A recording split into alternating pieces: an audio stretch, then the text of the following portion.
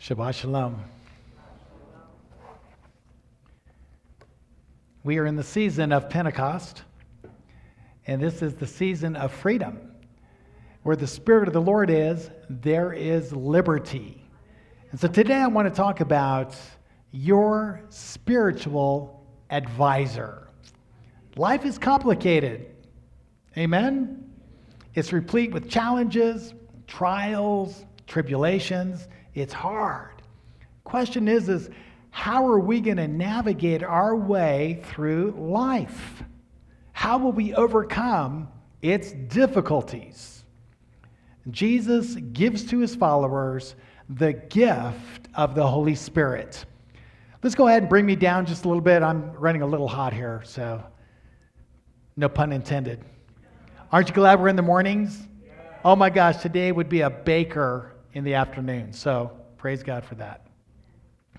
So God has given us through his Son the gift of the Holy Spirit. And the Holy Spirit is the superlative, personal advocate, advisor, counselor, guardian, guide for our lives.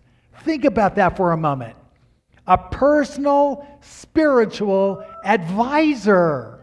I mean, life is hard. It's so complex. I don't know how people make it through life. Actually, they don't. A lot of people just don't make it through life. It's hard.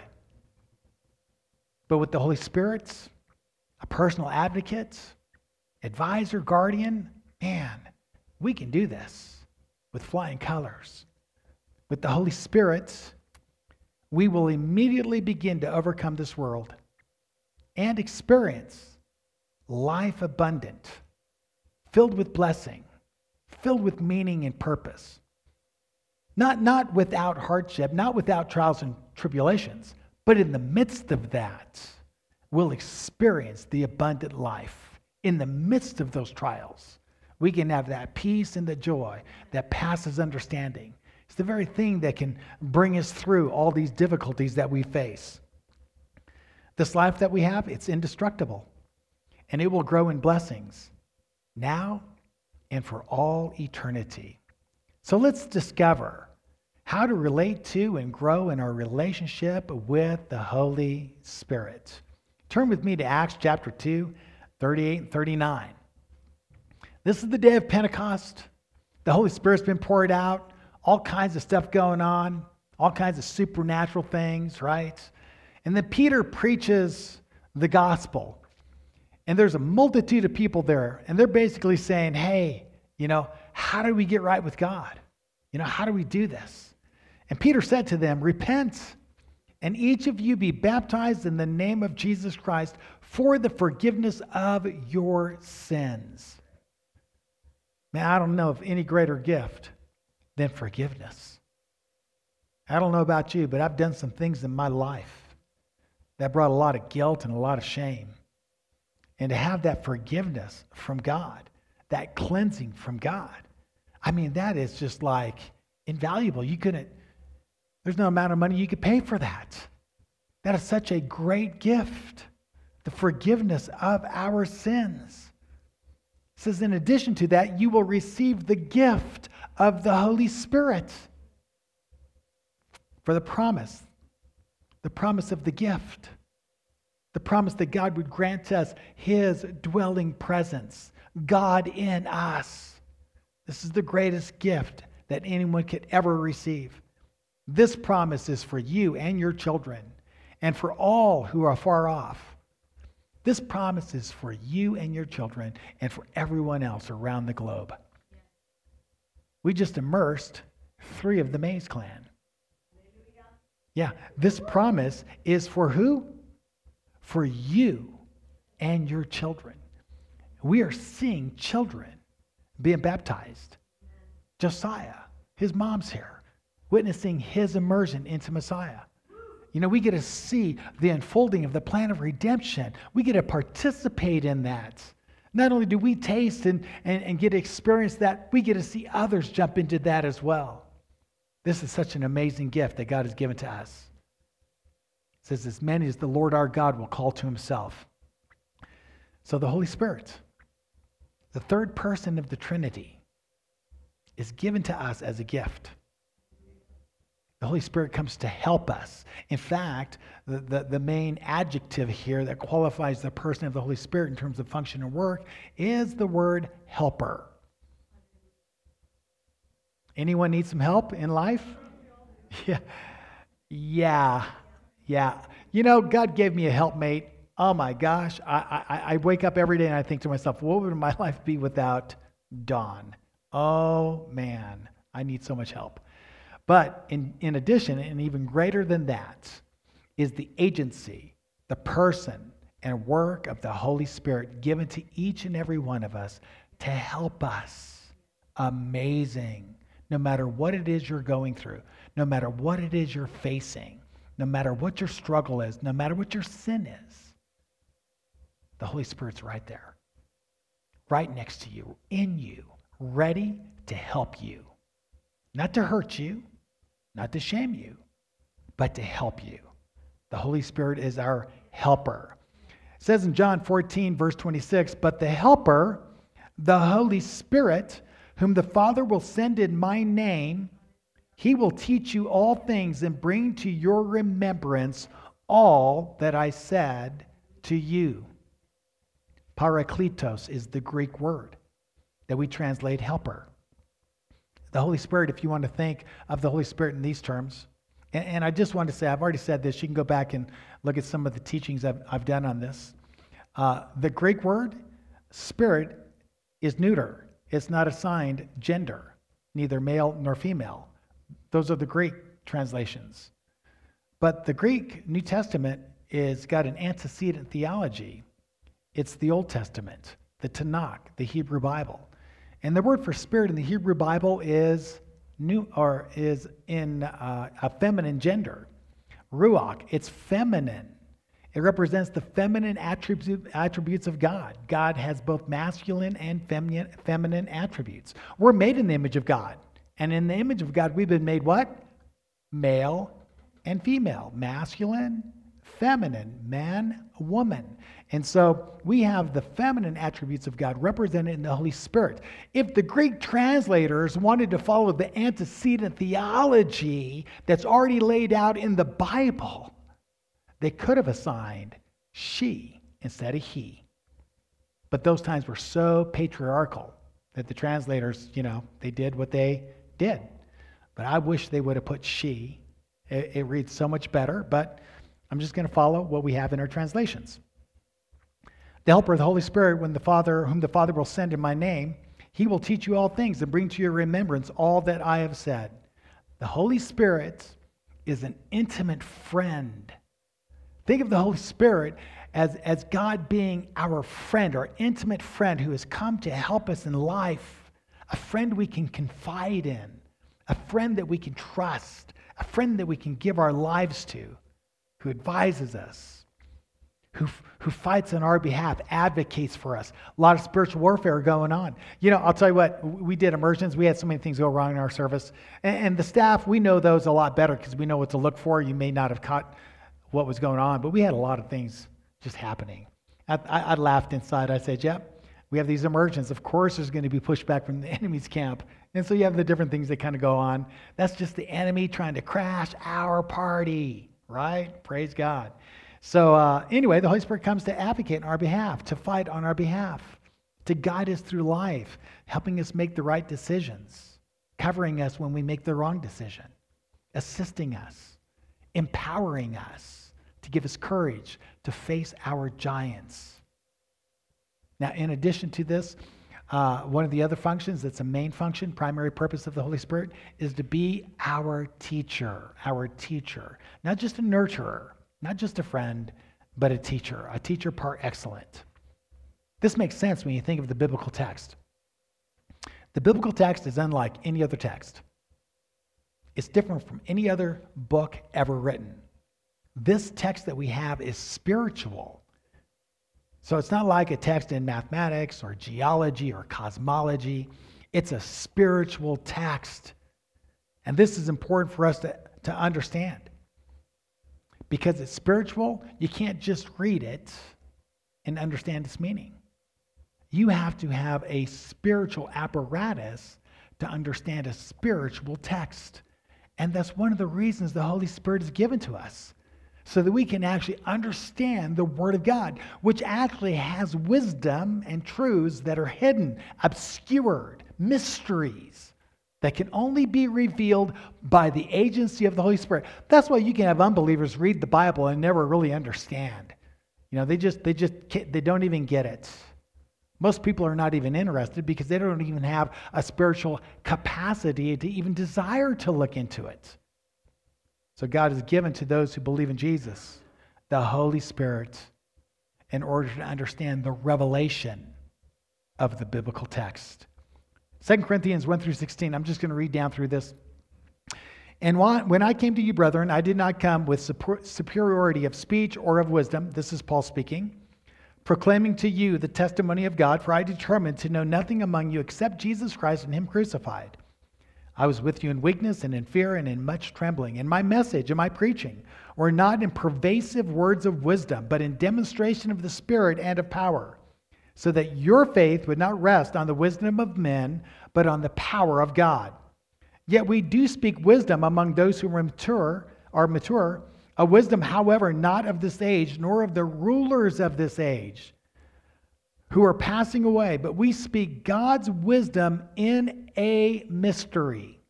We speak of the wisdom of the ages, things that this world doesn't even understand. The rulers who are highly educated do not understand.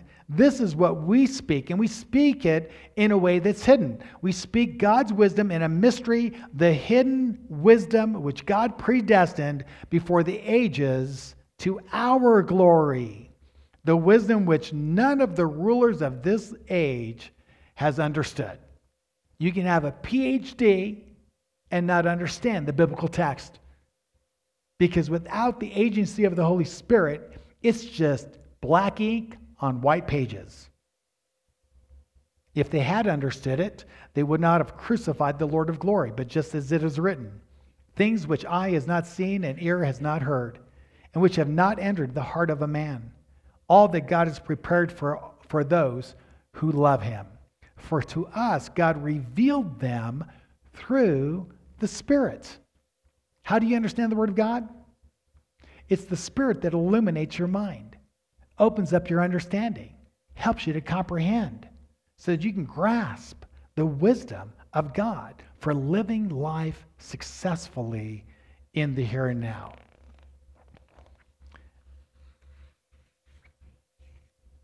Verse 12, now we have received not the spirit of the world, but the Spirit who is from God, so that we may know the things freely given to us by God, which things we also speak, not in words taught by human wisdom, but in those taught by the Spirit, combining spiritual thoughts with spiritual words. But a natural man does not accept the things of the Spirit of God. The person who's not born again doesn't even have the apparatus to understand and accept the things of God. It's only by the Spirit of God. And the Spirit of God is only given to those who believe in Jesus. The natural man does not accept the things of the Spirit of God, for they are foolishness to him. And he cannot understand them, because they are spiritually appraised. They're spiritually discerned. It takes a spiritual being and the help of the Holy Spirit to understand spiritual truths, the very truths that undergird the design of the universe. All of the universe, the natural realm, bows to the Creator who made them and to the laws that govern them, both natural laws and supernatural laws. This is why we need the Holy Spirit. Verse 15, but he who is spiritual, everyone in Christ, everyone in Messiah, is born again. We're spiritual beings. We're born from above. Every one of us, we have the ability through the Holy Spirit to understand the words of God, the meaning of life, our purpose, who we are, who God is, the age to come. We're the ones that really understand what is real and what is false. This has been given to us through the gift of the Holy Spirit. I've had 44 years of disciplined study of the biblical text. under the tutelage of the Holy Spirit and many other Spirit-filled teachers in the body of Messiah, 44 years. And like the prophet Ezra, I too set my heart to study the law of the Lord and to practice it, and to teach his statutes and ordinances to those who believe. That's the Hebraic model. Study in order to do, and then teach, versus study and then teach. Why is it important to practice what you learn? Because when you go from the boardroom to the field, right? From the chalkboard out into the real life scenarios, when you actually live what you're learning, you learn more there than you ever do in a textbook or in a classroom. And so I learned this a long time ago. The purpose of study is to apply it. If there's no application, save yourself the time and energy. The idea is study in order to do what you're learning, make sure you're doing. Because if you're not doing it, the little that you have, the little understanding that you have will be taken away as well. God requires us to apply what we're learning. And that's what Ezra did. And that's what I learned to do a long time ago. And as a result, God will give you so much wealth, so much wisdom, so much understanding. Not only will you have your breakthroughs and learn to overcome and learn to live successfully according to God's design, you're going to be able to help a lot of people around you. And that's part of what God has called us to do, is to help those around us also discover what we're learning and discovering in this journey of life in Messiah. The next thing the Holy Spirit does is he comes to testify about Jesus. John 15:26. When the Helper comes, whom I will send to you from the Father, that is the Spirit of truth. Say after me, the Spirit of truth. When I think of the Holy Spirit, I always think of the adjective that qualifies the word spirit, which is a noun. Holy. The Spirit of God is qualified most often, or in most instances, by the word holy. The Holy Spirit. The Holy Spirit is given to us to make us holy, to help us step into holiness. It's the Holy Spirit that comes to us. In addition to the Holy Spirit, it's also called the Spirit of truth. Now, how popular is truth today? It is not. It is not PC to speak the truth. No one wants the truth. If you speak the truth, you'll be censored. You'll be silenced. That's the age that we live in. It's the age of deception, of lies. It's the work of the enemy to create confusion and chaos. God forbid that there'd be any truth. Not under the rule and reign of the serpent. It's all about deception and lies. But God has given to us the Spirit of truth who proceeds from the Father. He will testify about me, and you will testify also, because you have been with me from the beginning. The Holy Spirit testifies about Jesus, speaks to us about Jesus, speaks to us through the text, through our friends, about who Jesus is. And then we're invited to testify about Jesus, to give witness concerning Jesus. And what do we share? We share what the Lord has done in our life personally. Every one of us, we have personal stories, answers to prayers, how Jesus has changed our lives. That's what we get to give testimony about, what he's done in our lives. This is how we advance the kingdom. The Holy Spirit guides us into all truth. He reveals and discloses to us the things that are still coming. John 16:13. But he, the Spirit of truth, comes, but when he, the Spirit of truth, comes, he will guide you into all truth, for he will not speak on his own initiative, but whatever he hears, he will speak, and he will disclose to you what is to come. Again, the Spirit of God reveals truth. Truth is what is real. It's what is true. It's the opposite of a falsehood or deception. There's a lot of falsehoods today. A lot of falsehoods concerning who God is or who we are, right? As human beings, or the sacredness of human life. Think of sexuality and all of the falsehoods related to that. Marriage, family, education, the falsehoods in government today, right? Politics. Falsehoods concerning money and wealth, finances. God has a lot to say about that. Economics, ecology, our environment, and how we are to handle that and be stewards over that. What about health? Is there a lot of falsehoods concerning health? I don't even want to talk about coronavirus. Other than to say a lot of falsehoods surrounding a lot of the spin on the virus and the vaccine. No honest dialogue, no room for debate, just an agenda to present something that in the end may not be true. God has a lot to say about health and dietary issues. Are dietary issues important? Oh my gosh. Oh my gosh. Many of our chronic illnesses are a result of our dietary choices in life. God has a lot to say about that. What about private property? What about state and national borders and boundaries? God has a lot to say about that. God has a lot to say about almost everything. And he's come to reveal truth in all of those sectors.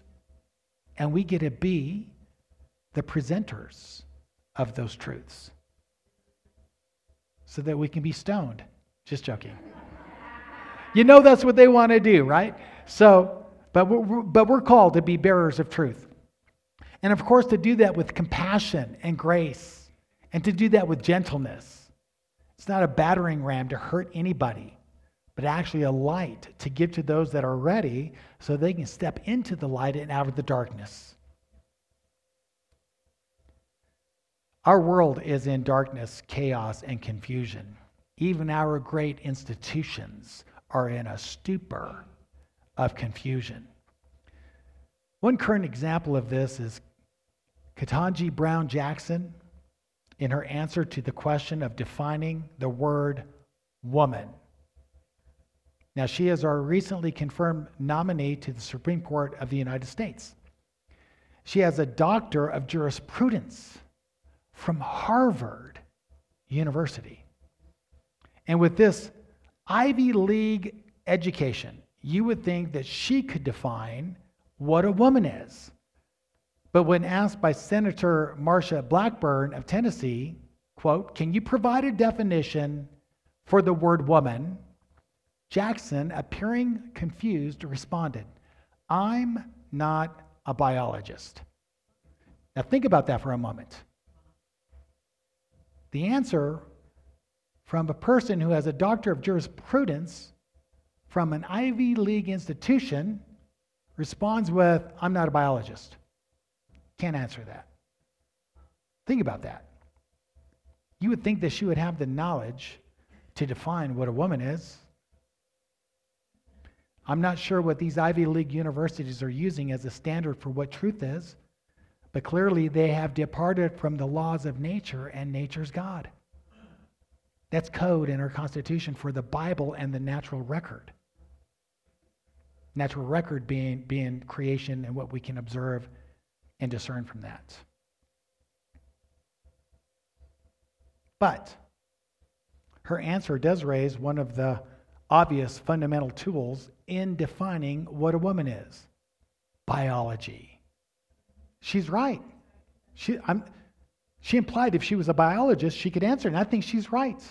I think biology, it's one of the hard sciences, actually has some answers for us to this definition. In fact, I think biology has done a great job in answering this question of what a woman is. The biological terms man, woman, boy, girl, male, female are well defined in biology. Now, let's look at another source of truth outside of biology, let's look at another source of truth for our answer as to who or as to what a woman is. Let's look to the Bible. The earliest reference to the definition of a woman is found in the first chapter of the Scriptures, Genesis 1, 26 through 28. Then God said, "Let us make man in our image, according to our likeness, and let them rule over the fish of the sea, over the birds of the sky, and over the cattle, and over all the earth, and over every creeping thing that creeps on the earth." God created man in his own image. In the image of God, he created him, male and female. He created them. God blessed them, and God said to them, "Be fruitful and multiply, fill the earth, subdue it, and rule over the fish of the sea, and over the birds of the sky, and over every living thing that moves on the earth." Male and female certainly have, as a foundation to their definitions, the biological ability to naturally reproduce. Two men in union cannot reproduce a human being. Two women in union cannot produce a human being. It takes a male, a biological male, and a biological female. This is the design of God. This is why we need God's word. If we want to understand reality, what is real, what is true, we need the word of God in addition to the sciences. Reproduction 101 gives us a fundamental part of this definition. Genesis 2, 18 through 23. Then the Lord God said, "It is not good for man to be alone. I will make him a helper suitable for him." So God's going to make a helper suitable to Adam. A corresponding helper. One who's biologically and spiritually suited for him. Masculine and feminine attributes suited to fulfill the plan of procreating and establishing families, communities, in order to govern the world that God has given to us. Now, there are some very painful challenges for those who suffer from disorders of sexual development called DSDs. These are very rare. With the help of a family doctor, pastor, rabbi, a faith community, and these disorders can be met and addressed with compassion. But generally speaking, the definitions of male and female and the design of God, sexuality and gender, we have that sorted out for us already in the biblical text. In summary, as a core part of the definition of a woman, we could say that a woman is a human being, made in the image of God, carries the status of a God imager. Same and equal to Adam. Both of them fully equal, sharing in fully the image of God. One is a male and one is a female. This is very important for us to understand. This is a foundational answer to the definition of what a woman is. It goes on to say that God made her from Adam's rib. Verse 21, so the Lord caused a deep sleep to fall upon the man, and he slept. When he took one of his ribs and closed up the flesh at that place, the Lord God fashioned into a woman the rib which he had taken from the man, and brought to her the man. The man said, "This is now bone of my bones and flesh of my flesh. She shall be called woman." Both God and Adam came up with this idea of what her name would be. Woman. She was taken from Adam. She's fully in the image of God, fully human, equal, co-equal with Adam in human nature, in human status, in the status of a God imager. They exist together in a complementary way, fitted for one another, in order to represent God and also procreate and fill the earth. For this reason, a man shall leave his father and mother and be joined to his wife, and they shall become one flesh. This is the first text where we find this idea or term, woman. And again, we're seeing that in relationship to human essence, the sacredness of being a human being in the image of God, both co-equal in that status. Neither Adam or Eve got to choose their sex, their biology, or gender. That was assigned by nature itself, manifested at birth. except in those rare occurrences that are very rare, generally speaking, that is assigned at birth. In conception, all that comes as a natural process. Male or female, man or woman, boy or girl, with the ability, the potential to come together in marriage and procreate in the image of God. Again, except in those very rare cases of DSDs, to change your biology, your sex, or your gender is to invite confusion, chaos, misery, and ultimately death. Embracing your biological sex and associated gender is one of your paths to wholeness, health, and happiness. We need to come back to the hard sciences. We need to come back to the biblical text and understand who we are, what it means to be human, what our sexuality is, what God's design for that is, and re-embrace that. Come back to a place of clarity and sanity so that we can enjoy the peace and happiness that comes through embracing the truth. I'm going to close with this. John 8:31. So Jesus was saying to those Jews who had believed him, "If you continue in my word, then you are truly disciples of mine, and you will know the truth, and the truth will make you free." Get in the word, know the word, encounter the truth, and embrace it. And as you do, it will set your heart free. You will find your footing. You will stumble into that peace and that joy of the design of God for you. The Holy Spirit, again, is your spiritual advisor, teacher, and guide. You have everything you need with the Holy Spirit to overcome in this life and to find your way to living a life full of success, peace, and joy in the midst of all the craziness. So foster your relationship with the Holy Spirit. Pray daily. Study God's word. Get some quiet time going on where you can listen to what the Spirit of God is saying to you. Ask the Holy Spirit questions. Bring your dilemmas, bring your problems, bring your challenges, bring your giants, and ask the Holy Spirit, what do I do? How do I do this? And wait on the Holy Spirit to lead you and guide you to a place of victory in your life. And remember always, you are never alone. The Holy Spirit, God, is within you.